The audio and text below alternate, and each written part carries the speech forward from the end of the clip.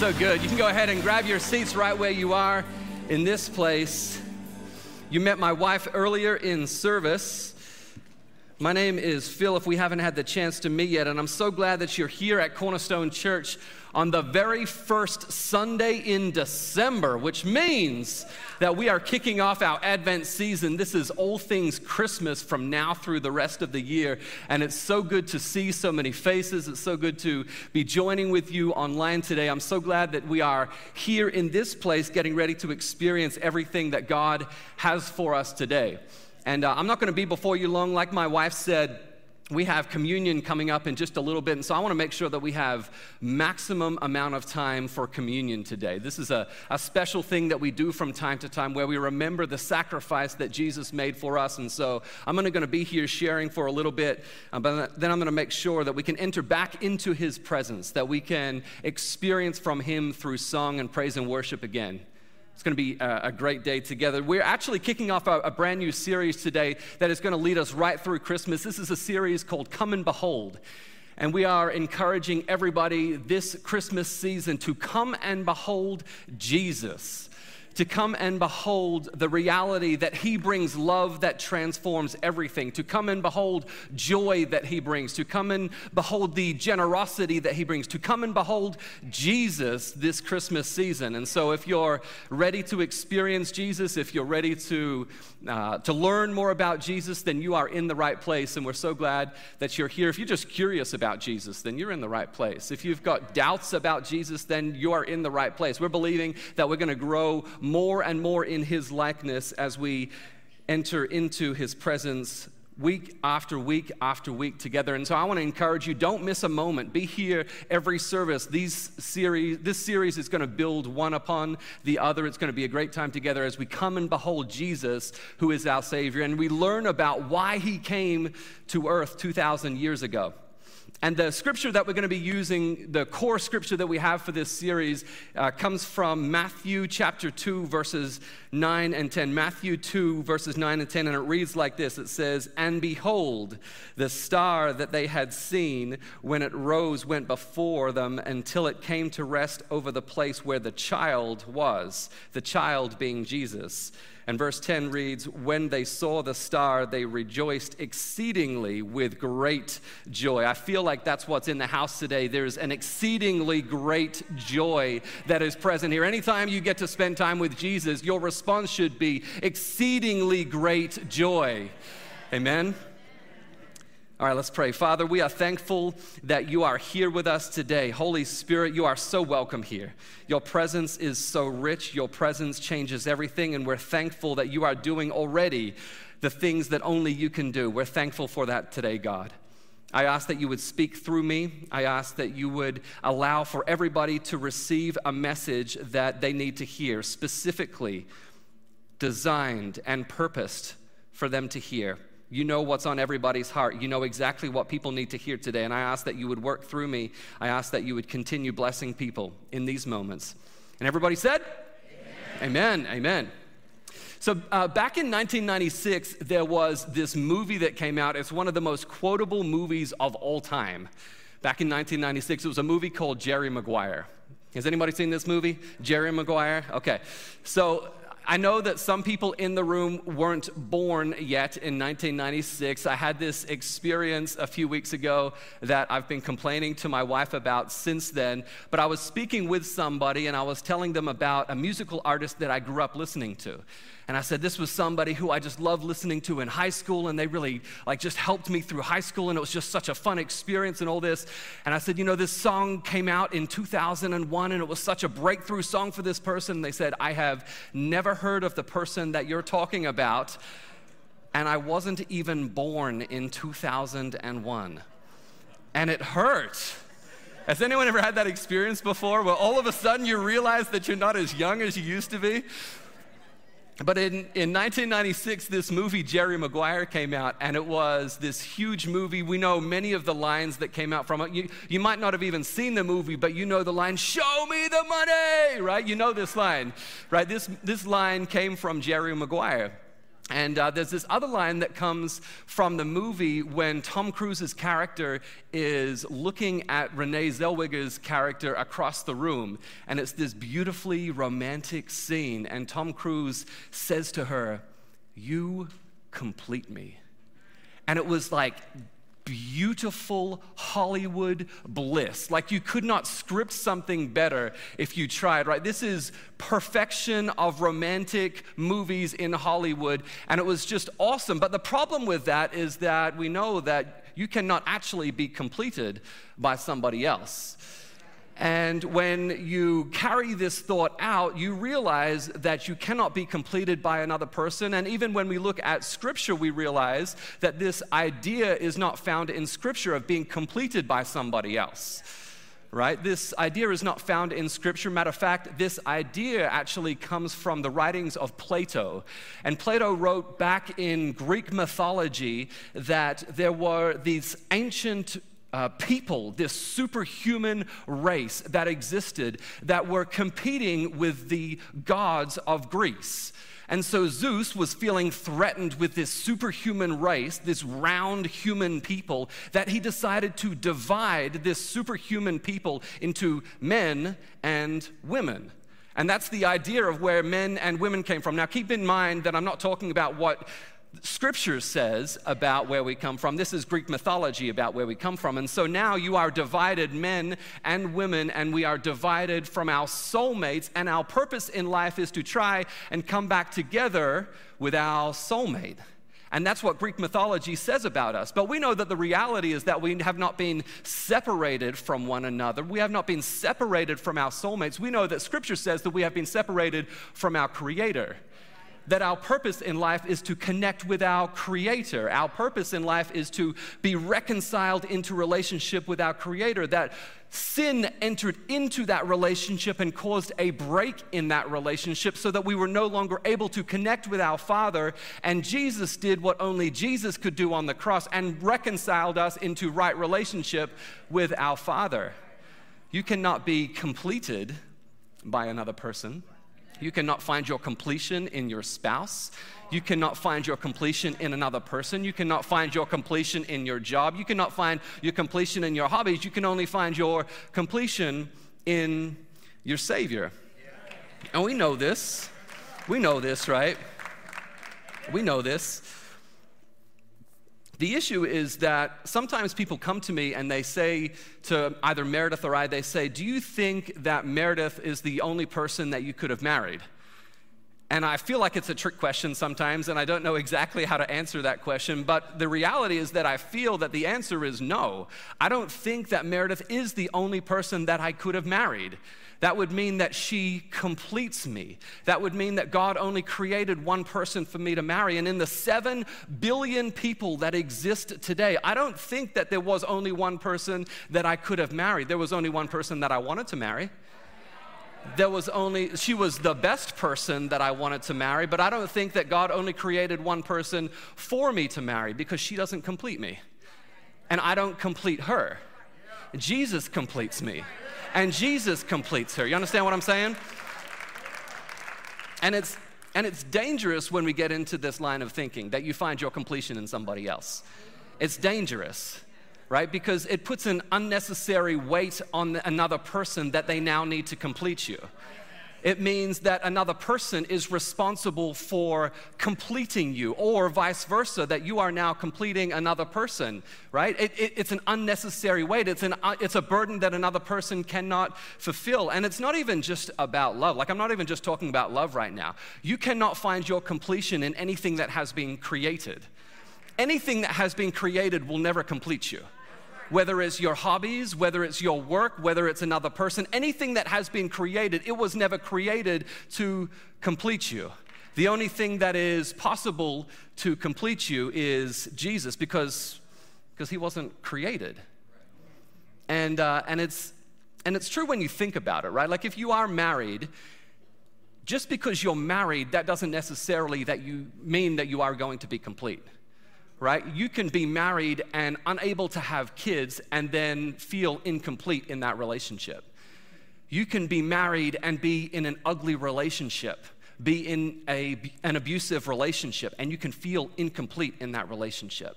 Just because you're married doesn't mean that you are complete. And in the same way, just because you're single doesn't mean that you are incomplete. It doesn't mean that you are incomplete in your singleness, because you can be complete when you have Jesus. And if you're single, if I was single right now and if I was looking for someone to marry, I would not be looking for someone that is looking to me to complete them. Just a little bit of relationship advice. If you're dating someone right now, do not look for somebody that is trying to find their completion in you, because it's only going to be frustrating in your relationship. They will never find their completion in you, and you will never find your completion in them. You can only find your completion in Jesus. You will only find your completion in Him. It's an unfair, it's an unnecessary, it's a burden that other people cannot fill in your life. Colossians 2:10 says it like this. It says, "So you also are complete through your union with" who? With Christ. You find your completion in Christ. You don't find your completion in another person. You don't find your completion in your hobbies. You don't find your completion in your degree. You don't find your completion in your assets or your bank account. You're not going to find your completion in those things. You find your completion in Christ. And I love Meredith. I love you, but you don't complete me, right? She doesn't complete me. And I know that we know this, right? I know that this is like Sunday school at Cornerstone Church. We know this, right? In theory. But then on social media all the time, I see people profess their love. Like every anniversary that someone celebrates, I see somebody saying, "This is such and such. We've been married for this many years. They complete me." And I think, ugh, no, they don't. They do not complete you. We know this, right? When we study Scripture, we know this when we experience God. We know this when we enter into church. Your church is not going to complete you. The person sitting next to you is not going to complete you. The person that you're married to is not going to complete you. Only Jesus, I'm drilling this in right now, only Jesus is able to complete you. And that's because Jesus wasn't created. Anything that is created will never complete you. And it's only because God is love and God was not created that He is able to complete you. It says in 1 John that God is love. God is love. He doesn't just love you, God is love. And so when you try and experience love, when you try and understand love outside of God, it doesn't fit right. It's like a jacket that doesn't fit right. Like when you try and love somebody else, but you don't have Jesus at the center of that relationship, it's like something that just doesn't fit right. It's something that just doesn't feel right, because you cannot adequately love somebody else holistically without Jesus in your life.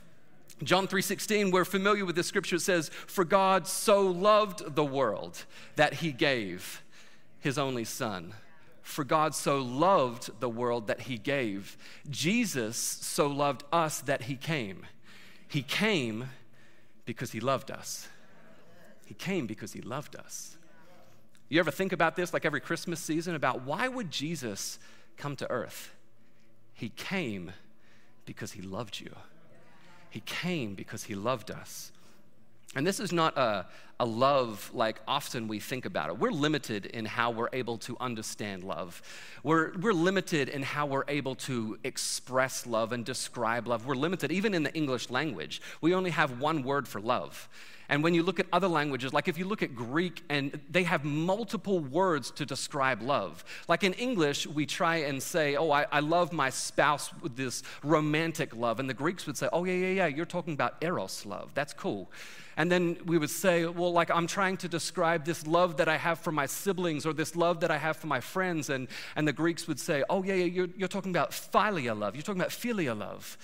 And then we would try and describe this love that we have for our children and children having for parents, and this idea of this love that goes this way. And the Greeks would say, "Oh, yeah, you're talking about storge love." And we use the same word again and again and again, but in different languages, they have multiple words to describe what we are trying to describe. And we also know that we have this agape love. And this is the agape that Jesus has. This is the agape love that God has for all of humankind. It's this love that is holistic. It's this love that can be experienced when you love humankind, when you love your creation. It's holistic, it's perfect, it's incomplete. This is the love that God has for us. And so we're limited in how we're able to express it, but we still have love languages. We still have a language that we try and use to help us understand how we like to experience love and how we like to express love. Like, how many people have ever done a love language test? Has anyone ever done a love language test? Okay, so if you've never done this before, I encourage you to do this. Even if you're single, it's a helpful way that you can understand how you like to receive love and how you like to express love to other people. There's 5 different love languages, and I know that I like quality time, and I know that I like acts of service. And so if I'm going to show Meredith that I love her, I'm going to clean the house, right? And so when she comes home and the house is clean, she knows that that's an expression of how I love her. And I know that she likes quality time, and I know that she likes gifts. And so if I buy something for her, she knows that it's something that she likes to receive. She knows that I'm trying to express my love for her right now. And we have these 5 different ways, and you might know which one you are, like how you like to receive it, and you might know how you like to express it to different people, but even that is limited in how we try and understand love. And even when we look at certain scriptures, like if you go to a wedding, if you've been to a wedding in the last 50 years, you know that we're going to quote 1 Corinthians 13, right? The love chapter. Love is patient and love is kind, right? Even when we try and understand love through looking at Scripture and reading words in Scripture, we're still going to be limited in how we can understand love. No matter how you try and understand it, it's going to be limiting because of sin. Because we are in a fallen, broken world where we are unable to express love to people without sin. God is able to express love to us without sin, but we are unable to express love to people without sin because of the world that we live in. And sometimes when you wonder why Jesus came, it's important to remember ultimately that he came because he loved you. He came because he loved you. Jesus says in the Gospels 13 different times, I have come because of this. I have come to do the will of the Father. I have come to call all sinners into right relationship. I have come to do this. He says, I have come. All of these reasons of why he has come are summed up because he loves us. I have come because I love you. And he says this one that I love. He says, I have come to seek and save the lost. To seek and save the lost. He's talking about us. He came to seek and save the lost. We were lost until we were found. He came to seek and save us. He came on a rescue mission so that we could be in right relationship with him. He came to seek and save us because we were lost. And sometimes when you've been saved for a really long time, you forget about what it's like to be lost, right? I used to lose things all the time. And then when we started having kids, I realized that I can no longer lose things anymore now that we have kids, because kids are valuable and you shouldn't lose them. But when I was younger and when I was growing up, I used to lose things all the time, right? And I got better at this over time, and I got better as I practiced and did all these different mental exercises so that I would stop losing things. But what I learned is that when you lose something, the degree that you're going to look with it, like the degree that you care about it, determines how much you're going to look for that thing. Like if something has very little value, you could care less, right? It doesn't matter that it's lost. My loss is somebody else's gain. Sometimes when I lose my keys still, I know that I have a spare set of keys. And so I might look for it a little bit, but in reality, I know that I can just use my spare set of keys. And then eventually, the keys are going to show up. They're going to show up in a pair of pants that I have on the floor somewhere. They're going to show up in a jacket that I've put away, or they're going to show up in a door somewhere. But I know that eventually the set of keys that I have lost are going to show up, and I don't really need to look for it because I have a spare set of keys. I don't care that much. They don't have that much value in my life. But then a few months ago, Meredith and I were at the Mommy Summer Fair. And we're walking around, there's people everywhere. There's just a sea of people, and there's vendors in the streets, and it's just a busy environment. And I know that I've got one kid with me, and I look across and I see that Meredith only has one kid with her. And if you don't know, we don't have 2 kids, we have 3 kids. And so now I do the math really quickly and I realize that we're actually missing one of our children, right? And if you have ever lost one of your children, then you know the feeling that immediately came over us as parents. And I said, Meredith, where's our middle child? And she said, well, I thought that he was with you. And I was like, well, I thought that he was with you. And so now we're back at each other, and now we're trying to find where our kid is. And she takes off in one direction, and I take off in the other direction, because we're now trying to find our child who is missing. We're screaming down the street. We're pushing people out of the way. Everything that we had been focusing on was gone. It arrested all of our attention to try and find this thing that was missing, because of the value that he has in our life.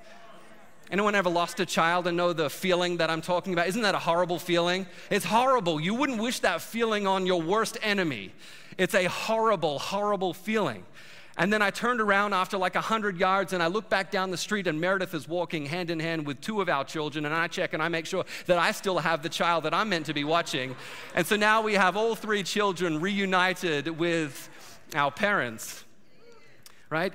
It's tough being a parent with 3 kids, by the way. If you don't have kids and you're thinking about how many kids to have, only have 2. When you have 2 parents and you have 2 kids, it's easy, because then it's one-on-one. When you have 3 kids, it's a game changer, because now you're playing like zone defense, and now it's much more difficult to know where 3 of them are when there's only 2 of you.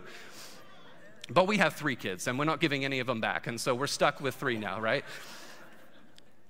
But the degree that you are going to look for something is determined by how much value it has in your life.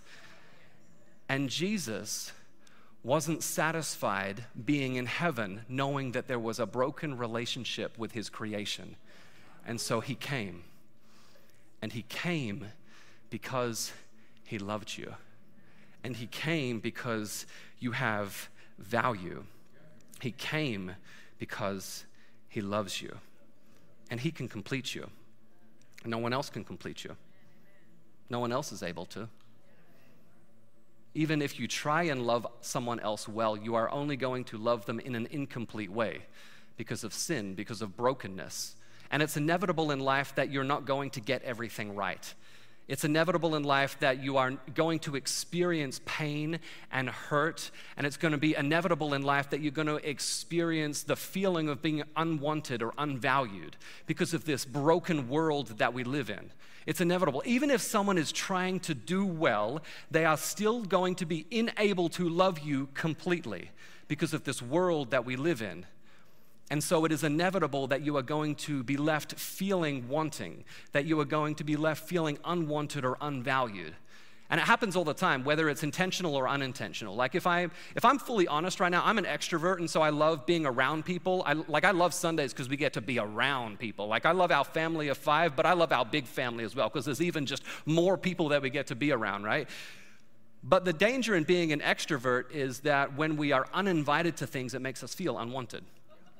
Right? And so I know that there is a difference between the offense that takes place and being offended. I learned this years ago, that the offense is the event. The offense is the thing that takes place. The event is the thing that we can receive offense about.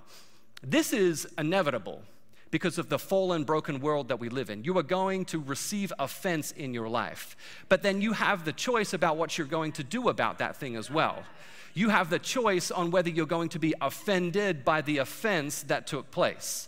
And so I know that if I get uninvited, or I know that if I don't receive an invitation to something in life, that it doesn't necessarily mean that people don't like me. It doesn't necessarily mean that they don't want me there. It just means that I haven't been invited to this thing. But I know that my default is that I like to be invited, and so my default is that if I really think about it, then I feel unvalued, that I feel unwanted, that I feel offended because I haven't been invited to that thing. And that's my thing. But I know that you have something as well. And I wonder when the last time in your life was that you felt unwanted, the last time in your life that you felt unvalued, the last time in your life that you felt unloved, Maybe it was something that happened recently. Maybe it was something that happened a long time ago. Maybe you're thinking back to high school right now when you tried out for some sports team and you didn't make the cut. Or maybe if you even think further back in life and you think, man, my parents told me that I was never wanted. My parents told me that I was a mistake. My parents told me that they never wanted me here. Maybe you think about when you last asked somebody out on a date and they said no, and it made you feel unwanted, it made you feel unloved, it made you feel uncared for. Or maybe you text somebody and then they didn't text you back. Or like they just broke up with you by ghosting you in this relationship and they just stopped texting you, right? Or maybe they're one of those crazy people that have the red notifications on their phone and so you can tell that they received the text message but then they never actually texted you back. Like maybe they're one of those crazy people that do that, and it drives me nuts when people do that. Like if I send a text message to somebody and then I can see that they have opened the text message but then they haven't texted me back. Like I know that I know that you can see the text message but now you haven't texted me back. I can be offended by that. Offense that has taken place, right? Don't do that to people. It's rude. Text people back. But it hurts. It can happen in relationships. You can be offended. You can feel unvalued in relationships. You can feel unvalued in the workplace. There is the potential that last year you lost your job because of the pandemic and employers being unable to keep the business open. Maybe you were told that you are not essential. And when you're told that you're not essential, it makes you feel like, do I have value? What is my identity? Am I able am I cared for? Am I feeling valued if I'm told that I'm not essential? Or the other side of that equation, if you are an employer and you're unable to keep your business open right now because you can't find people to work for you, maybe you feel unvalued. Because you have this mission, you have this purpose, you have this desire, you have this business that God has given you, and you are trying to take people along the journey, of this business that you have created, and you can't find people that are willing to come along the journey with you. And so you feel unwanted because you can't keep people employed in this. We know that it's described now, this season of life, this age is described as the Great Quit or the Great Resignation, where millions of people, over 4 million people resigned last month in this country. It's called the Great Quit because no one is willing to stay in their place of employment anymore. And so if you are an employer, it is difficult for you to find people that are willing to stay in employment, and that can make you feel unwanted. And so whether it's in relationship or whether it's in the workplace, it can also happen in church as well. In the church environment, you can feel unwanted. You can feel unvalued. You can feel unloved. It shouldn't happen, but it does happen. If you're new here, like if you've only been here for a year or so, then you might think that Meredith and I created Cornerstone Church. We did not create Cornerstone Church. We have been installed in this role for 2 years now. Our founding pastors created Cornerstone Church out of a vision back in 1986, and we were installed into this role just 2 years ago. And so over time, we have made changes and we have transitioned things and we have made decisions and we have done as well as we knew how to do, but there is the potential that as we have been making changes, you have received offense as a result of some of the things that we've done. There's the potential that we haven't done some things that we should have done, like change the carpet. I know that we need to do it. It's going to happen eventually. Every Sunday that I'm out here, I know that we need to change the carpet. But I know as well that the moment that, Bishop, I only know one person that likes our carpet. I know that the moment that we change this carpet, somebody is going to get offended about it because this beautiful tapestry is created that people have been experiencing God on for decades now. Somebody's going to get upset about it. But in seriousness, there's other things that we have transitioned. There's other decisions that we have made. Some things that have gone well, some things that haven't gone well. And there's the potential that you have felt unvalued as a result of some of those things. And so I just want to say that I'm sorry for that. We have read books about transition. We have read books about leadership. We have studied the theory of all of these kinds of things, but the reality is there's a big difference between the theory and the practical. And sometimes we've moved too quickly, and sometimes our priorities haven't necessarily been in alignment, and sometimes we have forgotten certain things. And it's never been our intention for you to feel unvalued or for you to feel unloved or for you to feel unwanted. And if it has happened, I'm sorry about that. And I want you to know that I wish that it was the last time that it's going to happen, but it's probably not, because I'm human, and I am going to let you down from time to time. But you know who's never going to let you down? Jesus. Jesus is never going to let you down. Don't put your hopes in me, put your hopes in Jesus. Put your hopes in Jesus. Put your hopes in Jesus. Even if you've been told in life that you are not essential, Jesus came because he loves you. Even if you've been told that you are unwanted, Jesus came because he loves you. Even if you have been told that you were a mistake, Jesus came because he loves you. Jesus said that he created you in your mother's womb. He doesn't make mistakes. God doesn't make mistakes. And so if he created you, you are not a mistake. That's what God says about you. You are not a mistake. And he came for you because he loves you. His love is complete.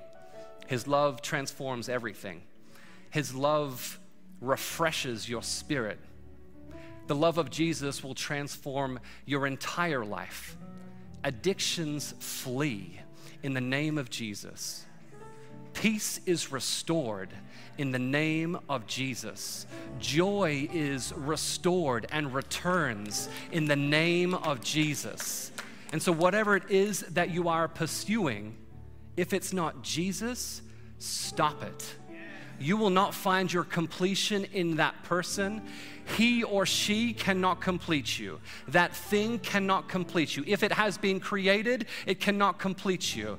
Only Jesus can complete you. Put your hopes on him, and he will complete you. He doesn't abandon you. He doesn't leave you. He can't forsake you. He's perfect, and he loves you. He created you, and he wants you. And if you've never experienced this kind of love before, I want to give you an opportunity to receive his love into your life right now. If you're able and you're here, would you stand to your feet with me?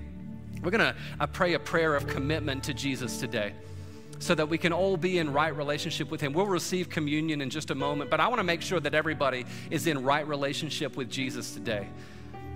And so if this type of love fills you with curiosity, I want to encourage you to pray this prayer of commitment to him today. I promise you that he can transform your life. I promise you that he will transform your life. However much you give him of yourself, he will transform. He loves you. He came for you, and he wants to be in relationship with you. And so whether you've prayed this 100 times before, or if you're praying it for the first time today, let's all pray this together out loud. Father, I come to you today, broken and in need of a Savior. Jesus, you are that Savior. Jesus, you complete me. Wash me of my sins. Make me new. Put me in right relationship with God. And help me walk it out. I declare today that in the name of Jesus Christ, I am saved and I am complete in him. And everybody said, amen. Amen. Amen.